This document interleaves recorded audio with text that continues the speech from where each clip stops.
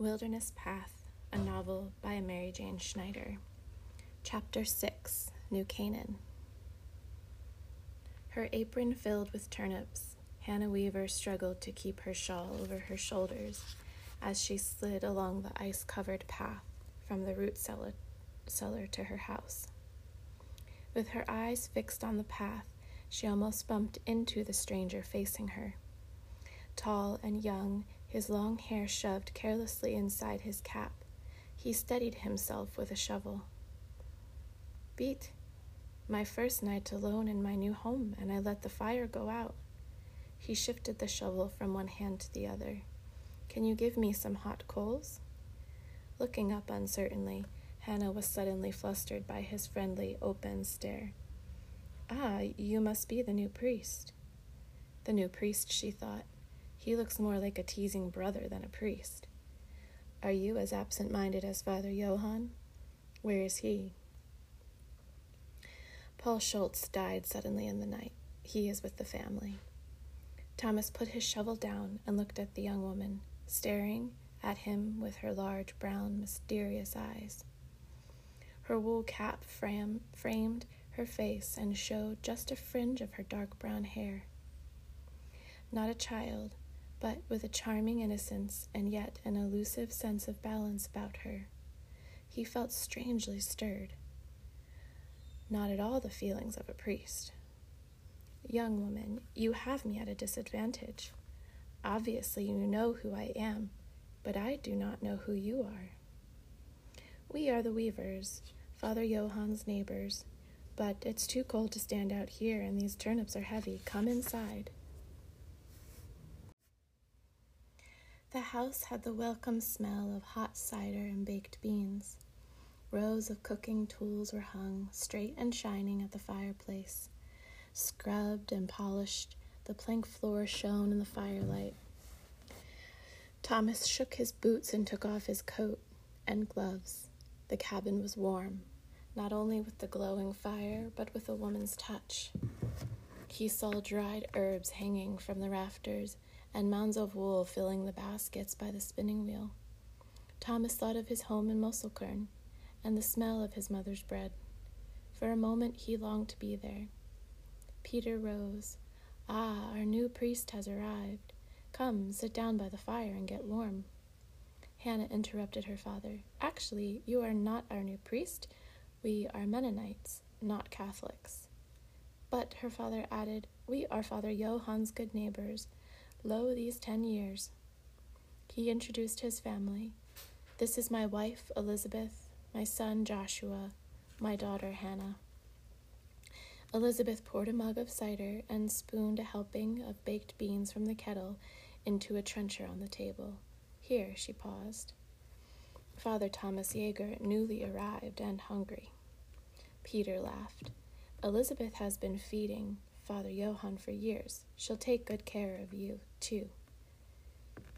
"You priests should have wives," Elizabeth said. "We Mennonites are more sensible."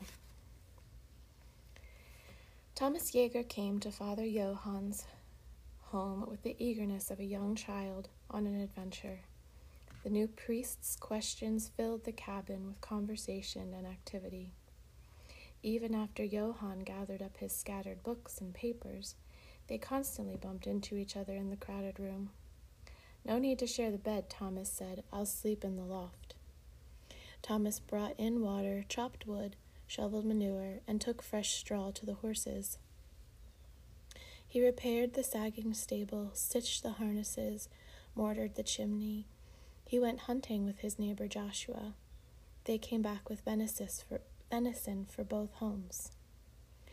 Following Elizabeth's instructions, he attempted to bake rye bread. After all, we priests must learn to cook for ourselves.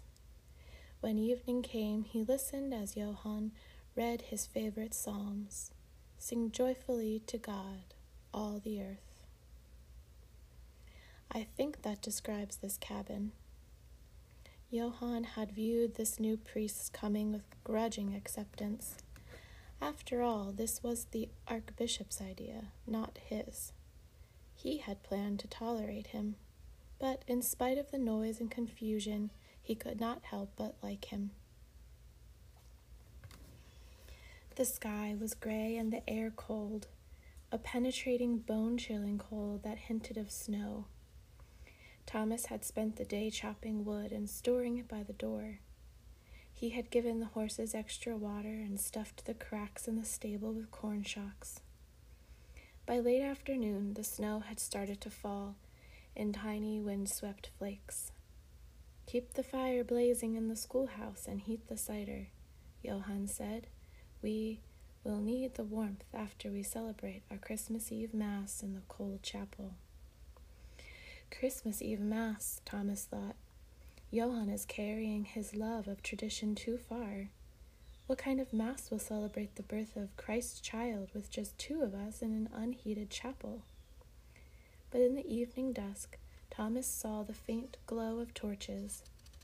Neighbors were gathering at the chapel, not many, but a handful, bundled in their warmest clothes, carrying their young children. Father Johann looked at Thomas. "Our people will come in spite of the snow. Christmas Eve Mass at the cathedral in Heidelberg cannot compare with this." Christmas morning. Even though the winter sun had not yet sent its first pale rays through the bare trees, Elizabeth was up, stirring the fire, rousing a sleepy Joshua from his bed in the loft. "We need more wood before we leave for the meeting house." This was Elizabeth's special day, a day of bounty and blessing, a day when the rabbit stew was set aside, when the precious and tender ham made the meal a real feast day. And she was the provider of the feast. Ham, baked beans, apple pie, hot cider, all carefully prepared for a festive and well-laden table. Even the brief morning service in the cold meeting house was just an interruption before the real Christmas, the afternoon meal, with her family gathered round. There would be her son, Jacob, and his wife, Esther, and their children, Benjamin and Susan, Hannah, and of course Peter. Only Joshua would be missing, for he would visit his betrothed, Rebecca Gaiman, and her family. As part of the years of Christmas tradition, Father Johann and now Thomas would join them, a lovely crowded gathering. "We'll need to bring in the bench from the porch to get it warm," she called to Joshua as he headed out the door. Walking home from the meeting house, Elizabeth thought about her dinner. The food was warm in their iron kettles among the ashes. Only the Christmas cakes had to be rescued from their hiding place in the loft. She hoped Father Johann would remember to bring his trencher. Helping her mother set the table, Hannah listened for Thomas and Johann. Thomas in their home for the Christmas meal. She sensed she would feel as shy and tongue-tied as she had in their previous meetings. When she took some of their fresh sausage over to Johann's cabin, she could hardly respond to the young priest's questions about their crops and the way they prepared the flax for spinning. When Thomas came over to their cabin to learn how to make rye bread and corn pudding, she had stayed in the shadows as Thomas had followed her mother around the room. "I hear that you kept Father Johann alive when he first arrived," Thomas told her mother. Hannah questioned why she felt so shy around him. He was the same age as Jacob, a priest. She had not ever considered that a preacher would be young and full of questions. Their Mennonite preacher was a solemn farmer with serious words from his Bible, not a young man who wanted to know how to make corn pudding. Hannah stopped her work as the cabin door opened. Jacob and Esther came first, with Benjamin and Susan on the wood sled. Almost at the same time, Johann and Thomas arrived, also pulling a sled. "Make way for the corn pudding," Thomas shouted as he entered, carrying the heavy kettle. He seemed to pay no attention to Hannah, who was helping Benjamin with his coat. Hardly waiting for them to take off their coats, Elizabeth stood at the table, spoon in hand. "Kumesa." After the blessing, Hannah moved to a low stool by the fire and shared her trencher with her young nephew Ben. As they ate, she could not see Thomas, but was aware of his voice, as he talked to Jacob about his farm. Ben had barely finished his meal when he begged his Aunt Hannah to go sledding. "The hill by the barn is just right." Hannah agreed. "I'll go with you and watch." While Esther cleared the table and Susan sat with her grandmother on the settle by the fire, Hannah searched for her boots. Jacob reached into the pile of coats. "Here, wear my coat, Hannah," he said. "You'll need to tramp down the snow first."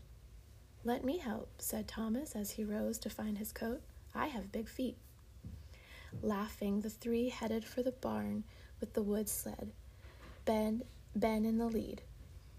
"Making this path is hard work," Hannah said as she paused with her shovel. She shook out the snow off her gloves and unwrapped her scarf from her face. Thomas stopped as well, while Ben took the sled to the top of the hill. "Your mother has made this a wonderful Christmas for me," said Thomas. "My first Christmas away from home." He pounded the shovel into the snow. "Part of me is still a little boy who wants to be home for Christmas. This is why my mother fusses so much over Christmas.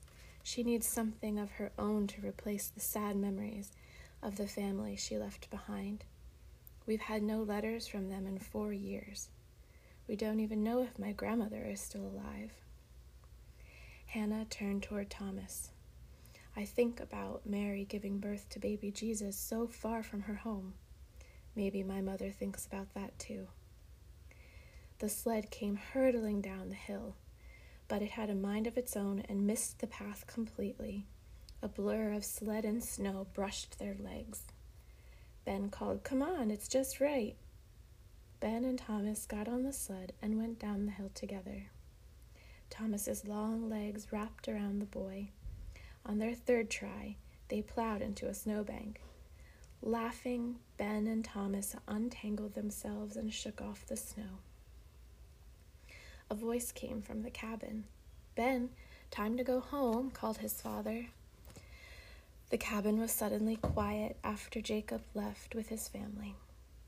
"We have one more tradition," said Peter. "Johann and Hannah recite our favorite passage from the prophet Isaiah." Father Johann stood by the fire with Hannah at his side. He began, "Get thee up unto a high mountain, thou that bringest good tidings to Sion."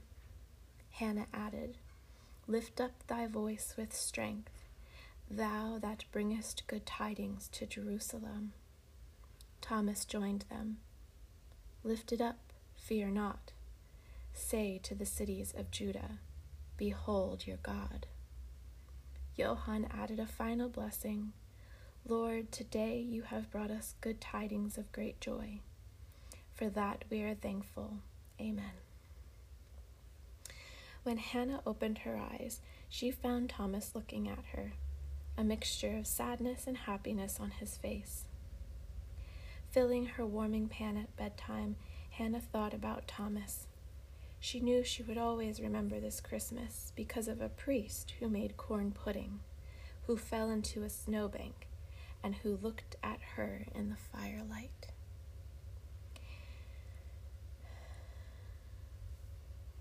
When the spring mud was dry on the trails, Johann and Thomas traveled to the Skipback and west to the Skokel to meet their Catholic families. Johann watched Thomas delight each family as he struggled to remember names and ages and who was related to whom. He felt the young priest's sincere love of the words of Christ when they said Mass together. As the spring sun brought its warmth, Thomas offered to help Joshua with the plowing. They took turns urging the ungainly oxen and guiding the heavy wooden plow around the tree stumps. Filling their grain bags with flax seeds and corn kernels, they scattered them in the muddy fields. Later, Thomas planted Elizabeth's spring onions. Bringing him water, Hannah smiled to see him covered with mud. He took the gourd from her hands. "I love working in the fields and planting a garden." You have captured my mother's heart with your cooking, and now with your planting. She is a lonely woman, Hannah. She has lost one daughter, and now sees her only daughter grown, ready to marry and move away. He looked intently at her as he returned to the gourd. I miss my mother. I know she is lonely too. Mama is sick with the fever again, so I cooked dinner. Here are some sweet potatoes, said Hannah as she entered Father Johann's cabin. She took off her shawl. She wanted me to thank Thomas for helping Joshua with the plowing and for planting her onions. Sitting by the fire, Thomas was holding a slate and an English Bible in his lap. Hannah, I am Father Johann's oldest and most reluctant pupil. Hannah emptied her basket. English is not so hard, especially with a good teacher like Father Johann. You know English? Of course. Father Johann taught you. He handed her his slate. Can you help me?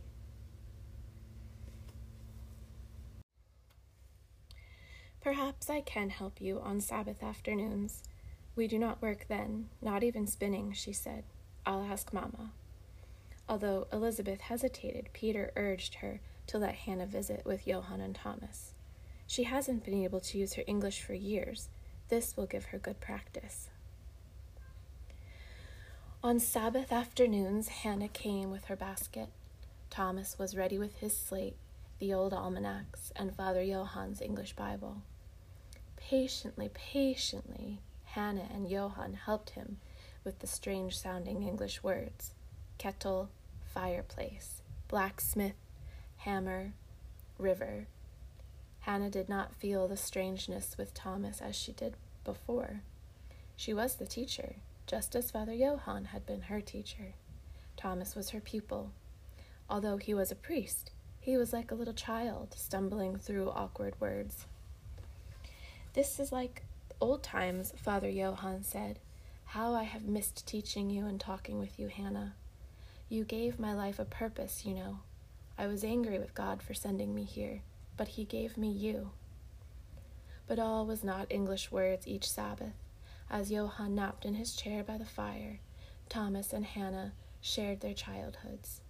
Thomas told her about his younger sister, his boyhood hunting adventures. Hannah talked about her lessons with Father Johann. He always had wonderful stories when he got back from his travels. Sometimes their conversation would turn to religion.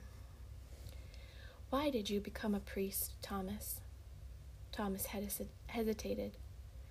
Don't laugh, but when I was about 14, I went into the woods to hunt for deer and became completely lost. I wandered around, going deeper as I walked. I began to panic. Then I remembered my mother praying. She would say that God is a present help in time of trouble. I got down on my knees and asked her God to help me find my way home. Calmer, I eventually found the path, but it was dark when I reached my house. My mother had been praying for my safety. At that moment, I began to sense that God was leading me, more than just out of the woods. He laughed. But at the university, my classes were not easy for me. Many a time I felt that I was lost in the woods again. He shifted in his chair, but we are not studying my English words. On another Sabbath afternoon, Hannah asked Thomas about his decision to come to Penn's Woods. I suppose it was for the adventure. After my ordination, I had serious doubts that I was fit for the priesthood. But when Father Marcus told me about being a priest in Penn's Woods, I felt that God was leading me here. I told my mother I would stay for 5 years. And will you go back home then? Hannah asked. Thomas put another log on the fire. How could I leave Father Johann? But I cannot stay and not know English. Father Johann insists.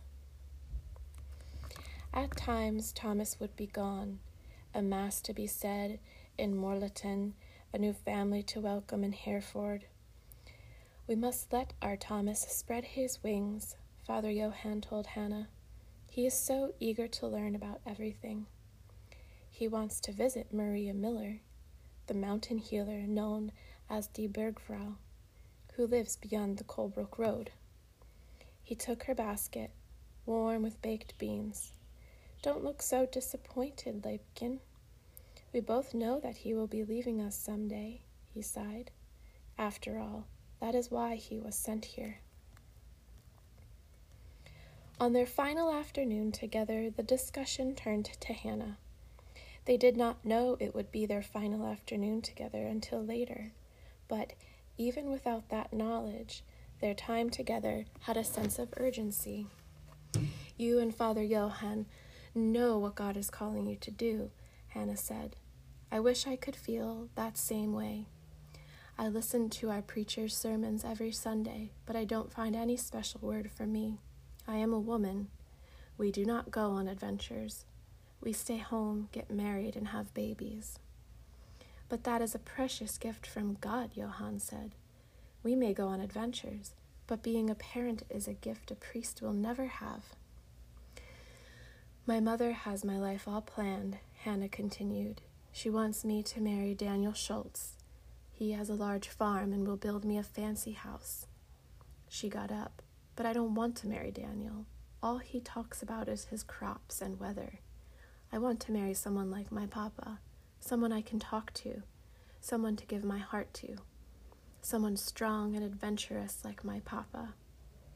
She turned to face the priests. Who is that someone? I don't know. But looking at Thomas, at that moment, she thought she knew. Turning abruptly toward the door, she reached for her shawl. I must go home. It is getting late. I have stayed too long. She opened the door and was gone. And so the subtle romance has begun. The first time I read this book, I am ashamed to say that I didn't even pick up on reading chapter 6 about the developing kindredness between Hannah and Father Thomas Jaeger. And MJ seems to drop his title father in this chapter, and he is repeated over and over as Thomas Jaeger. And so a few things that there weren't many synchronicities from in this chapter that bled through into my life directly. However, and it is endearing to hear how the separation between the Catholics and Mennonites did not destroy the relationship that was rooted between Father Johann and the Weaver family. I appreciate that the land and the adventure and planting and basic human needs became the roots and the foundation, and it is showing, MJ is showing how those human connections are stronger than adherence to this faith over that faith. And even if those faiths separate the community, they're not separating this family with the original Catholic priest, Father Johann. There we go. It's hard to keep all the characters straight sometimes. So I like that theme in this chapter, and it feels really relevant and important to me because growing up, I grew up Pentecostal, and then there was a real bias against the Catholic faith that I was taught. I was taught that Catholic faith is not at all Christianity, or that it's a false Christianity. And then, even I think possibly in the spirit of just teaching the differences between, a bias started to come up against any religion that wasn't evangelically based. because Pentecostalism is an evangelically based religion, and so there was even a reason to not adhere to any of the Mennonite teachings, and really there was no encouragement to explore these other religions except for to delineate the differences and to create separation, and to say that this faith was the most true and this church's teachings was the most true. So I really appreciate that the priests were welcomed into the Mennonite home and that they celebrated Christmas together, and how MJ shows the basis of human connection, that spirit of connection can outrun and outlive any of the developing separations that are coming as this new world is developing. I'd also noted this time around reading the book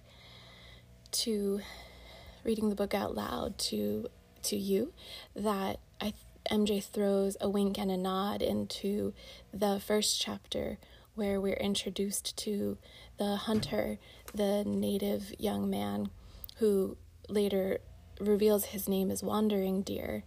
And here, going back, remembering Thomas Jaeger coming into his place with Father Johann in Penn's Woods, he saw a native person putting a log on a fire, and they had a connection between their eyes, a very window to the soul kind of connection. And I often wondered if that was Wandering Deer, because she now makes this reference in this chapter about how how Thomas Jaeger found God, or his spiritual self kind of blossomed when he was hunting for deer and got lost in the woods, and how that from that moment on he had a compass, he had a north point and compass for where and how to contact the more spiritual part, or the spiritual part of his being. And lastly, in chapter 6, we are introduced to the character Maria Miller, the mountain healer, known as Die Bergfrau, who lives beyond the Colebrook Road. And this is one of the heights of synchronicity as I was reading this book to my daughter, and as my beloved was reading the book to both of us, that we lived at the bottom of that mountain, and there is now a road called Mountain Mary Road up in that area. It is now called, it's Bechtelsville, Pennsylvania, and so the location that Thomas Jaeger is going to go visit is the location, the very general vicinity, within 10 miles from where we were living. And so this prompted quite the research about the area, the land, and the geography, and then also it prompted the research about Mountain Mary. And I had never heard of Mountain Mary growing up for all the years that I grew up in Boyertown, which is right next to Bechtelsville. And so I was so curious, because I went on to study social work, and then to become a therapist, and then to study different modalities and more native or origin modalities for healing, like the medicine wheel, shamanic practices, Celtic paganism, and all of those healings practices. And I think I'll add that there is a dog in the house where I am recording this, so from time to time you might hear a whimper in the background, and when she starts barking at the mailman, I generally cut and stop my recording, and I'll have to re-record or stop and pause until the mailman or the leaf blower or whomever passes by. So I'm going to hold all of the passion and excitement and desire for sharing that I have about Die Bergfrau for after the next chapter, after MJ Schneider gets to give her whole chapter about Die Bergfrau first, and then I'll add, because I sense that I have quite a bit to share, not just about Mountain Mary, but the immense amount of synchronicities that showered me as I came into and settled in and made home in the area 5 miles from her house, like where the foundation of her house is still at. And just how, I mean, the name Mary is pretty common, but there happen to be quite a few Marys that, including MJ herself, that popped up all at the same time in a related fashion. And it catapulted me down a journey of further deepening my own healing practice and how I wanted to root what I offer to other people and how I serve humanity, how I wanted to anchor that in my own blood and bones. I had previously, or last year, had been in Belgium learning about some of my ancestral roots and, thousands of years ago, where did my people come from and what were their practices? So this is a very exciting synchronicity, and I could keep talking more and more about it, but I want to just wait and share details until after chapter 7. So thanks for listening, and again, I'm hoping to bring in extra revenue through this audiobook recording, and you can hopefully soon, if not already, I've been able to monetize the Spotify platform and be able to bring in revenue per episode. But Spotify requires a certain number of listeners. So the more people you can share this with so that my listener base is up high enough that I can monetize and bring in revenue, that would be super helpful for the goal and the mission of reprinting these books. Or you can go to my Patreon account, patreon.com/lovedbythewater, and there you can find this podcast as well as a podcast I do with my beloved about functional intimacy and the esoteric sciences that help us relate to each other and to our insides, the interior of our being. And you'll also find songs that I've written and share, just simple songs, little catchy tunes. And there are other things. Oh, there's another project that I have on my Patreon. So once you join my Patreon, you'll be supporting this, but you'll have access to a bunch of other things if you're curious to partake and share in other curious creations that I'm involved with. Again, thank you for listening. Thank you for joining this mission and being a part of what I believe to be, which is why I'm doing this, which is what I believe to be is a very special historical fiction. Not only does it come from where I grew up and did it anchor much deeper in last year in my life, but I believe there's a certain magic in this historical fiction that touches on some really deep roots that are tied into the land that was settled upon by the European white folk. And there's a lot right now in our culture and society that is screaming for healing.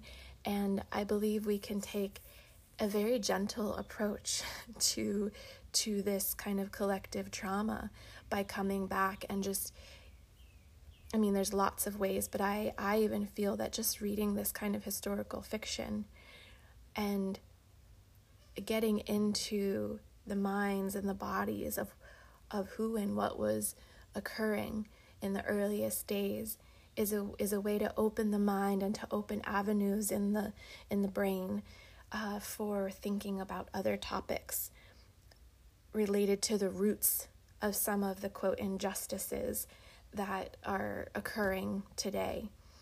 And I say, quote, injustices because I don't like to use that word as a catch-all for, the very specific hurts that different people, different groups of people feel. And so